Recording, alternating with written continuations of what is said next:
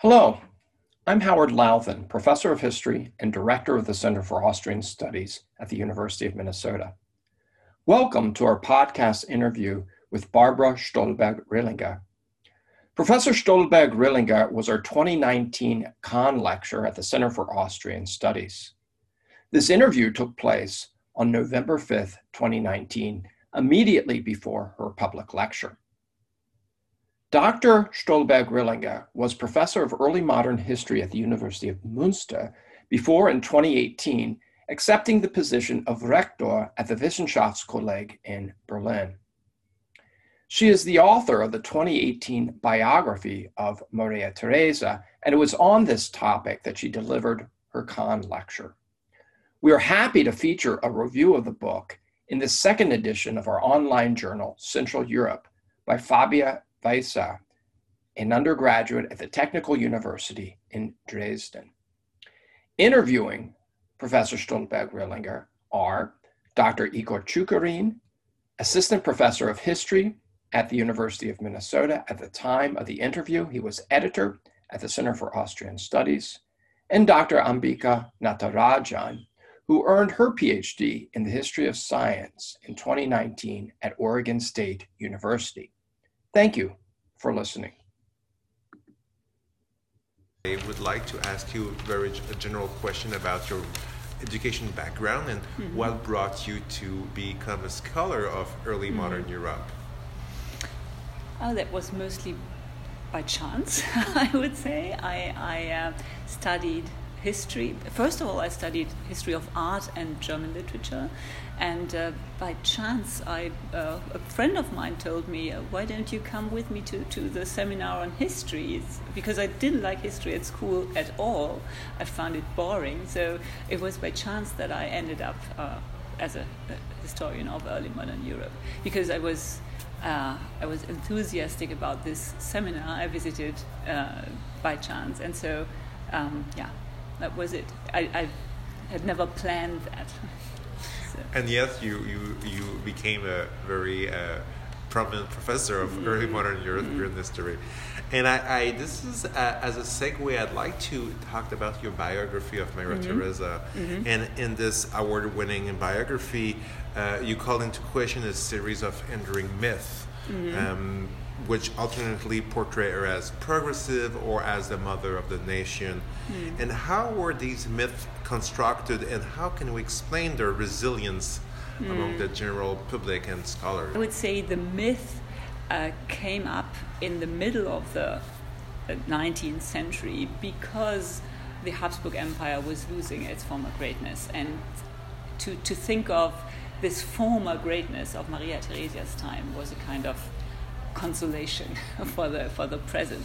And so they depicted, historians in the 19th century, especially Alfred von Arneth, who was the biographer of Maria Theresa, and many other historians of the 19th and 20th century, depicted her as a kind of bourgeois mother and woman, a wife, as they would have it in the 19th century.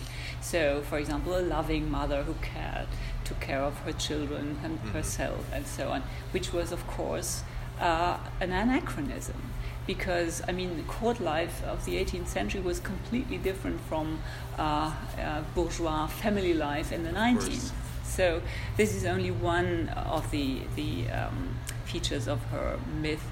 Another one would be that she was depicted as the creator of the modern Austrian state, which is only partly true. I mean, it is not completely untrue, but it is a very selective way to put it. And the success of her reforms was depicted much more successful than it really was.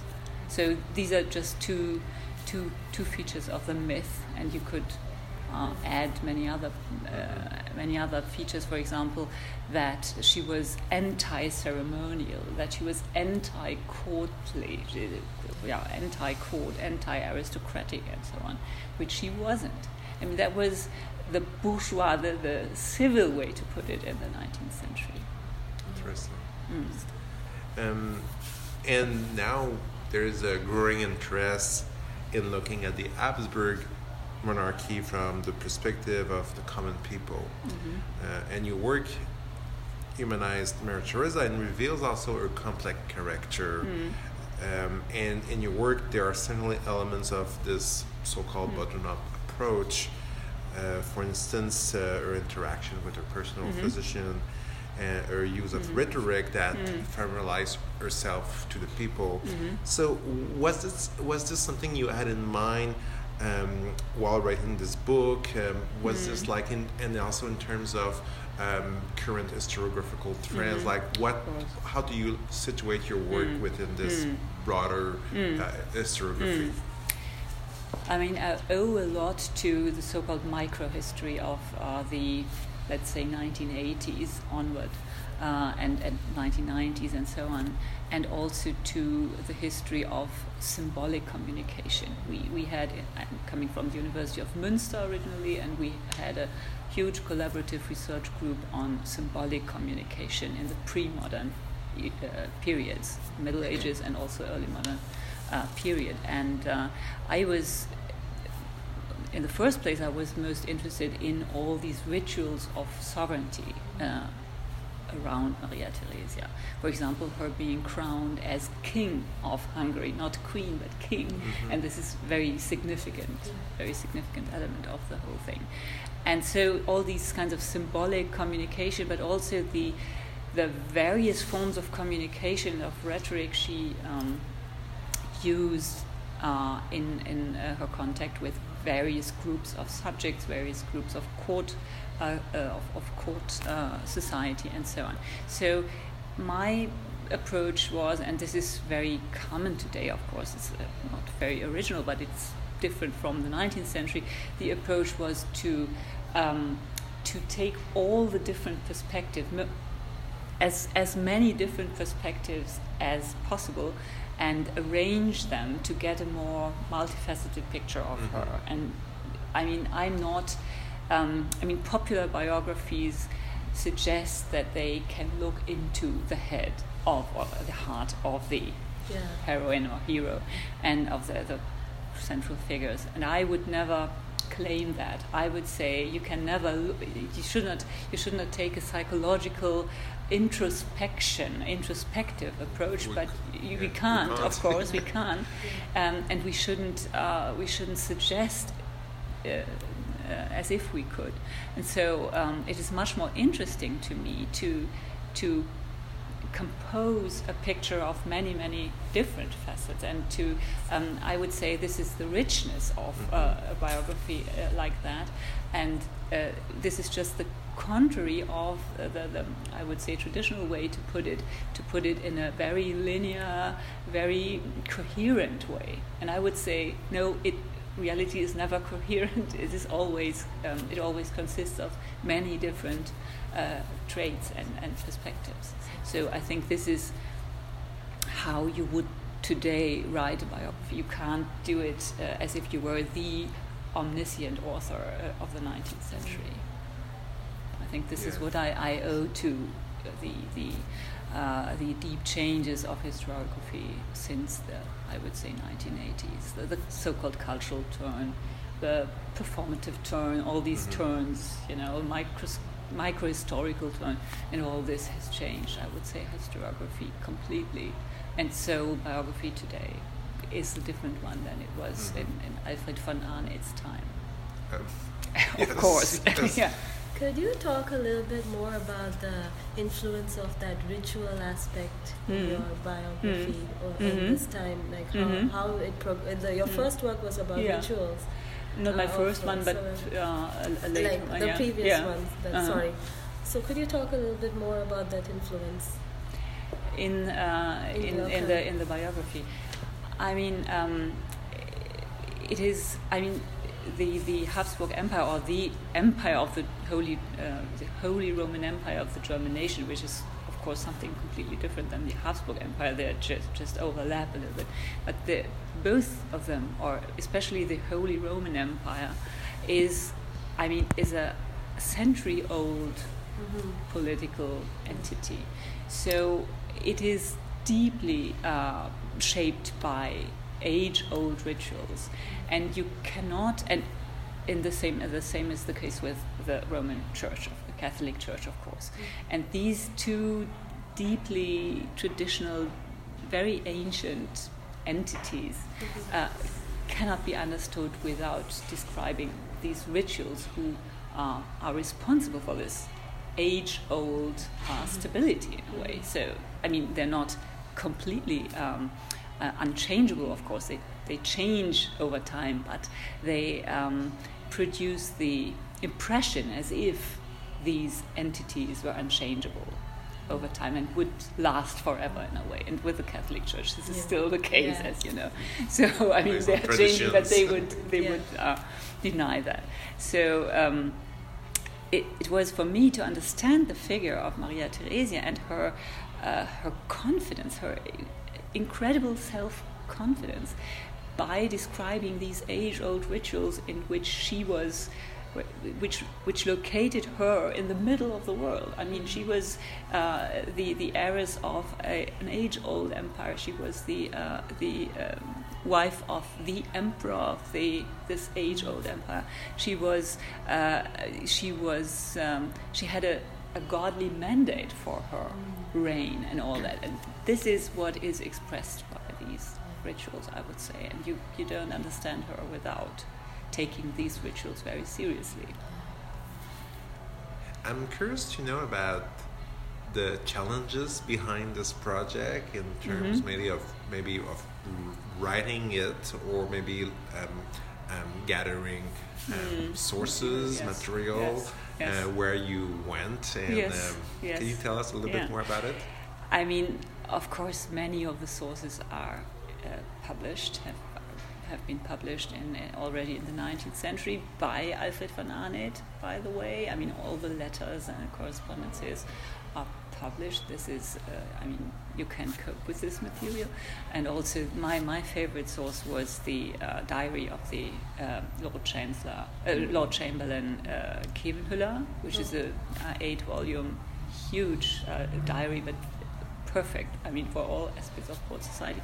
So these sources were edited or published in the 19th century already, and of course there is an abundance of material in the archives, especially in the Haushof- und Staatsarchiv in Vienna, which of course I visited, and I tried to. I mean, you cannot overlook all this material. It's absolutely impossible. You could write libraries of books only about her.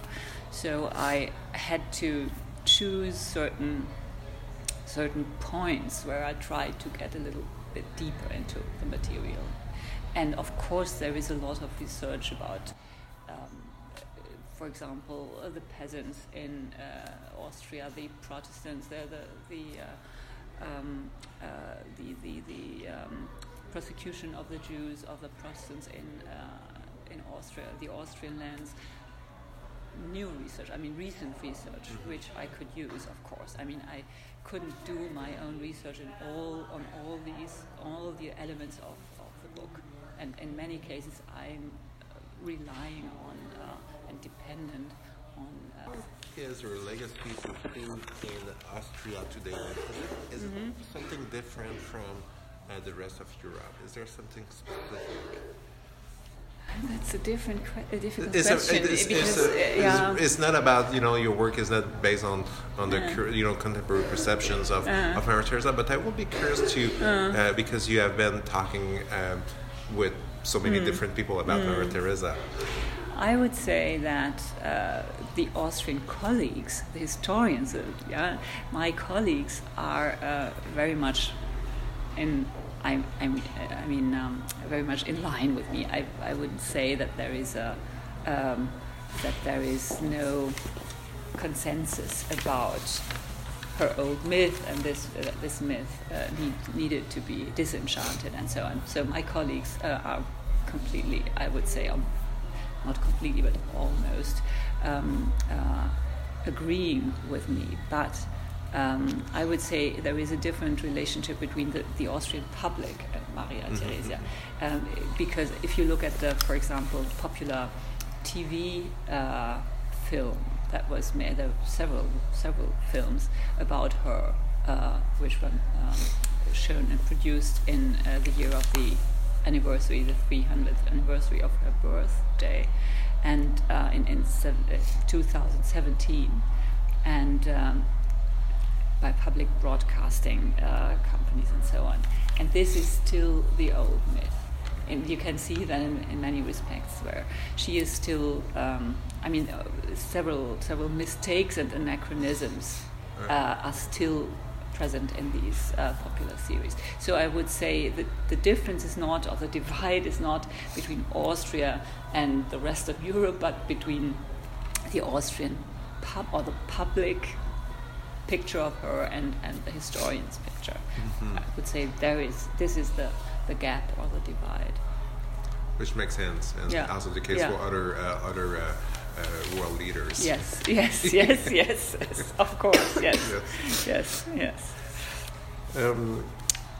And I wonder what can the study of Maria Theresia what can it teach us today? There's of course the past is always very relevant in the way we approach today's problems or today's historiography, but what can we learn from it? I mean, in general, I would say we can never learn directly from history in the sense that you get prescriptions how to behave. But I would say it might be relevant in different ways. For example, I mean, just to give you two examples. The one is that it is interesting if you look at how she really treated her subject. It's interesting, and that's my topic this afternoon, how her subjects wanted to love her. I mean, how they were desperate to admire her, and I mean, this is something we see today, that a readiness neo-authoritarian leaders. I mean, I would never compare them to Maria Theresia, of course, in a direct way, but this is interesting to me, the psychological aspect, that even if the subjects or the citizens today are treated in such an evil way, and these very same subjects want to admire these figures, and this is something, I mean, that was revealing for me, and which is, I mean, maybe very common. And another point is, which is also, I think, of general relevance, is that you can see, I mean, if you look at her reforms, her very famous series of reforms, which started after the War of Succession. And it's interesting to see that, contrary to what the 19th century historians said about her, that these reforms made things always more complicated and produced more. I mean, made things more expensive, produced much more.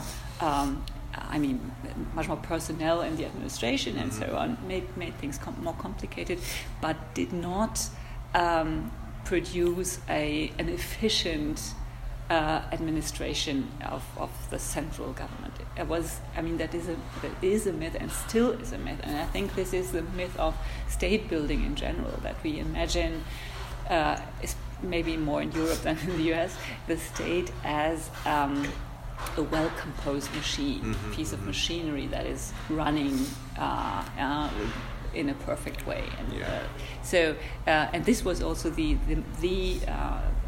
crucial metaphor of the time at the 18th century, where this metaphor came up, that the state has to be like a piece of machinery, as a clockwork, kind of clockwork, so that everything fits perfectly together and so on, and will run without anyone with no grain of sand in that mechanism. Yes. And this ideal of the state as a piece of machinery is, of course, was wrong in the 18th century, but was very influential and very efficient metaphor. I mean, people orientated their action according to this metaphor, this imagination. But it is still wrong today, and it is still, I mean, this ideal of mechanical functioning of the state is still wrong today. And so with this